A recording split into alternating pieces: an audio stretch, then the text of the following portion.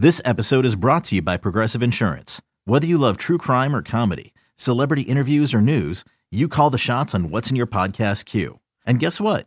Now you can call them on your auto insurance too with the Name Your Price tool from Progressive. It works just the way it sounds. You tell Progressive how much you want to pay for car insurance, and they'll show you coverage options that fit your budget. Get your quote today at Progressive.com to join the over 28 million drivers who trust Progressive. Progressive Casualty Insurance Company and Affiliates. Price and coverage match limited by state law.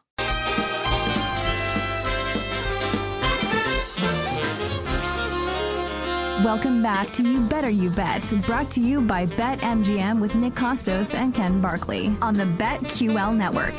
Phenomenal Football Friday. Nick and Ken, BetQL Network. 20 minutes from now, we'll be simulcast by our friends at Stadium, and we'll welcome a bunch of great guests to the program to get you set to bet and win this weekend on the National Football League and college football. Sam Panayotovich, Colin Wilson, and PJ Glasser will join us next hour on the show. But for now, we continue to dive into Joe Burrow's season-ending injury for the Cincinnati Bengals. And in case you missed it, it is official. Joe Burrow done for the year. Wrist surgery to repair ligaments in the wrist for Burrow done for the year. Jake Browning takes over as Cincinnati's backup quarterback. A couple other things to hit, and then we'll spin this forward to next week when the Bengals take on the Pittsburgh Steelers, and then the Baltimore Ravens, who it looks like they got a pretty decent piece of news on Mark Andrews. Maybe Mark Andrews not done for the year. Cracked fibula and ankle ligament injury. Still believed to be a long-term injury, the team said. Baltimore will consult with a doctor next week for more information. But like John Harbaugh had said, definitely season over for Mark Andrews. This report makes it seem like maybe Mark Andrews will be back at some point. And obviously, if you like them to win the Super Bowl, you'd prefer them to have Mark Andrews as opposed to the second-year tight end, Isaiah Likely. Ravens take on the Chargers next week in Los Angeles on Sunday night football. We'll get to both those games coming up in a moment, but just a couple other season-long things here.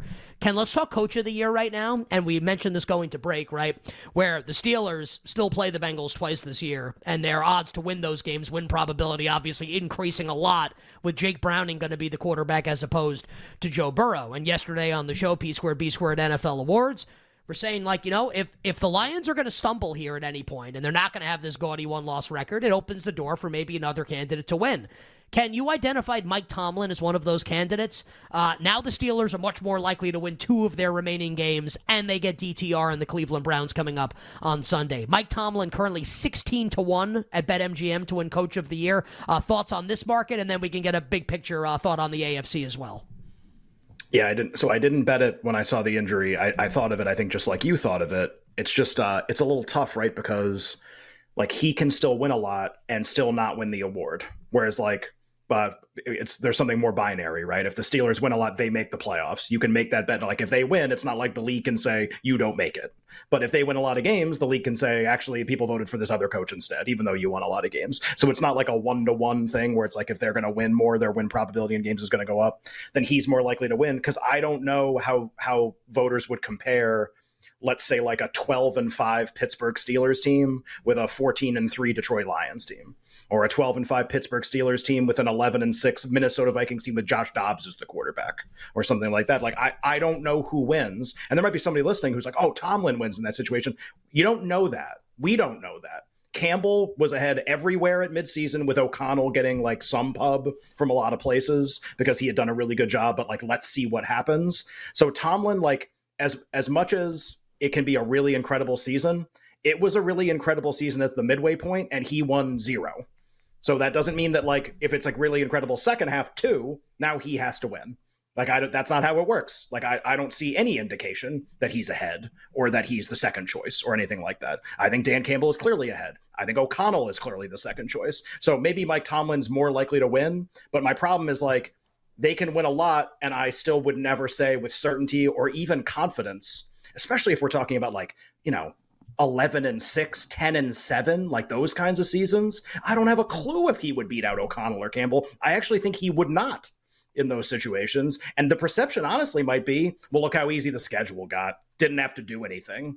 Just had to show up and beat these backup quarterbacks, less of an accomplishment, which is unfair, but that's how this narrative stuff works. So it's an interesting bet in an interesting market, but I can't say with confidence, you should go bet this. I have no feel for how Tomlin fits into the other coaches. My sense is that he is behind them right now. And they're also underdogs coming up on Sunday in their game at DTR in the to be fair, like a Browns. 1 point underdog. To be fair, yes. But they're still underdogs. Barely an underdog, right? Yeah, but still underdogs. Well, they're not underdogs like the Raiders are underdogs for betting Antonio Pierce, for example, right? Yeah. I am very happy that Antonio Pierce won a Super Bowl for my favorite team. I would not bet him to win NFL Coach of the Year in the year of our Lord 2020. Seems unlikely to happen. It seems unlikely to happen. As opposed to the Super Bowl, which did happen. And it was glorious. You had a bigger picture thought on the AFC, Ken, in the wake of the Burrow season-ending injury. Yeah, I mean, just let's like look at our likely playoff teams right now, and they all became more likely as a result of this injury. Kansas City, a little more likely to get the 1. They play Cincinnati later in the season. Baltimore gets the win last night. They're more likely to be the 2. They can pass Kansas City. I just don't think that's very likely. Jacksonville, Miami, Pittsburgh, Cleveland, Houston. Cincinnati's removed as like a contending team.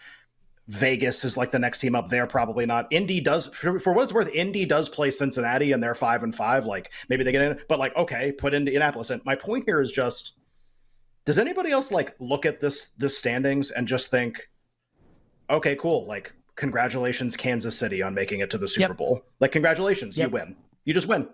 Just don't get hurt and you win. And be like, well, Baltimore apparently might have just lost their best pass catching weapon last night too. So they got hurt also. And like, I know you said like, well, it's a little more optimistic, and you're right. I mean, he has a cracked fibula and an ankle ligament injury. Like it's not like, oh, actually the x-rays were negative. Like it's still really bad. And he still may not play in the postseason. We'll see. Reads like back out, like maybe back for like the divisional rounds of the playoffs is how that reads to me. Maybe. But to be fair, the AFC Championship when they go to Arrowhead, which is like a very, very, by the way, if this is that group, a very likely / reasonable AFC Championship game is Lamar going to Arrowhead to play Mahomes. So like, it's not that the Kansas City Chiefs like can't lose to somebody. It's just right now we're excluding, like, think about this. They're like the teams that have given Mahomes trouble ever in his postseason career. Okay, like Burrow, most obvious one by far. Great, he's out. They're not going to make it. So, okay, there's one giant obstacle for Mahomes. Josh Allen and the Bills gave him a really difficult game in the division round. They're out too. Who else would you like to? I mean, just so... What's Tom Brady It's all doing? on Lamar Jackson and the Ravens? Like, that's who it's Brady on? coming back? Is Brady coming back? Right, well, that was my whole point. The only other guy was Tom Brady. So it's just like, okay. And cool, there's a couple teams on the other side that would like another crack at him, San Francisco and Philadelphia, and they'll probably get it in the Super Bowl. But, like, I know they're only like 2-1 to win the AFC. Doesn't it feel like it's way more likely than that now? Does it? I mean, am I crazy? Doesn't it just like, are they just going to make it again? And maybe they're like, and then if they played somebody, like, would you bet and we're going to see them play the Eagles? I don't know if there's anything that can happen in this game that's going to say when they play again and it's in the postseason that I'm going to like the Eagles, or that if the Niners play them again, I'm going to pick Brock Purdy over Mahomes. Like, I'm just not going to do that. And we've done this a lot this year, but now like we're removing teams from the tournament that give Mahomes any trouble at all. They're not even in. They're just not even in anymore. So it's like, all right, now what are we doing? Like Miami had their chance on a neutral, couldn't get it done. Now you're going to go to their place and win?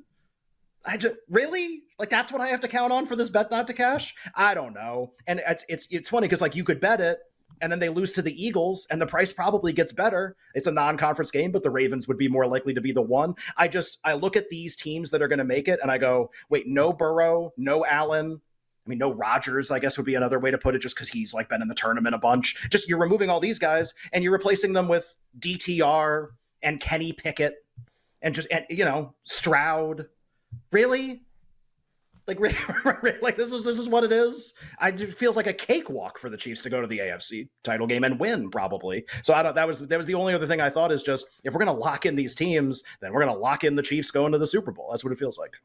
I think like maybe like the best case scenario would be Kansas City doesn't get the 1 seed and you get a better price on them like entering the playoffs, because I don't care where they have to go on the road to win. Like they go on the road to Baltimore. I wouldn't want them anywhere else. I'm good. I don't really want them to go to Baltimore. Be a small point spread.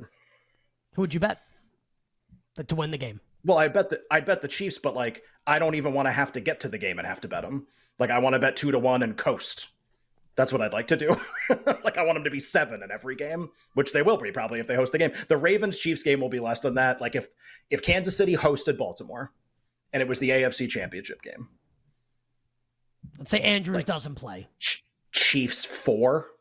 Yeah, Chiefs 4.5? Yeah. 4, I was going to say. Something like that.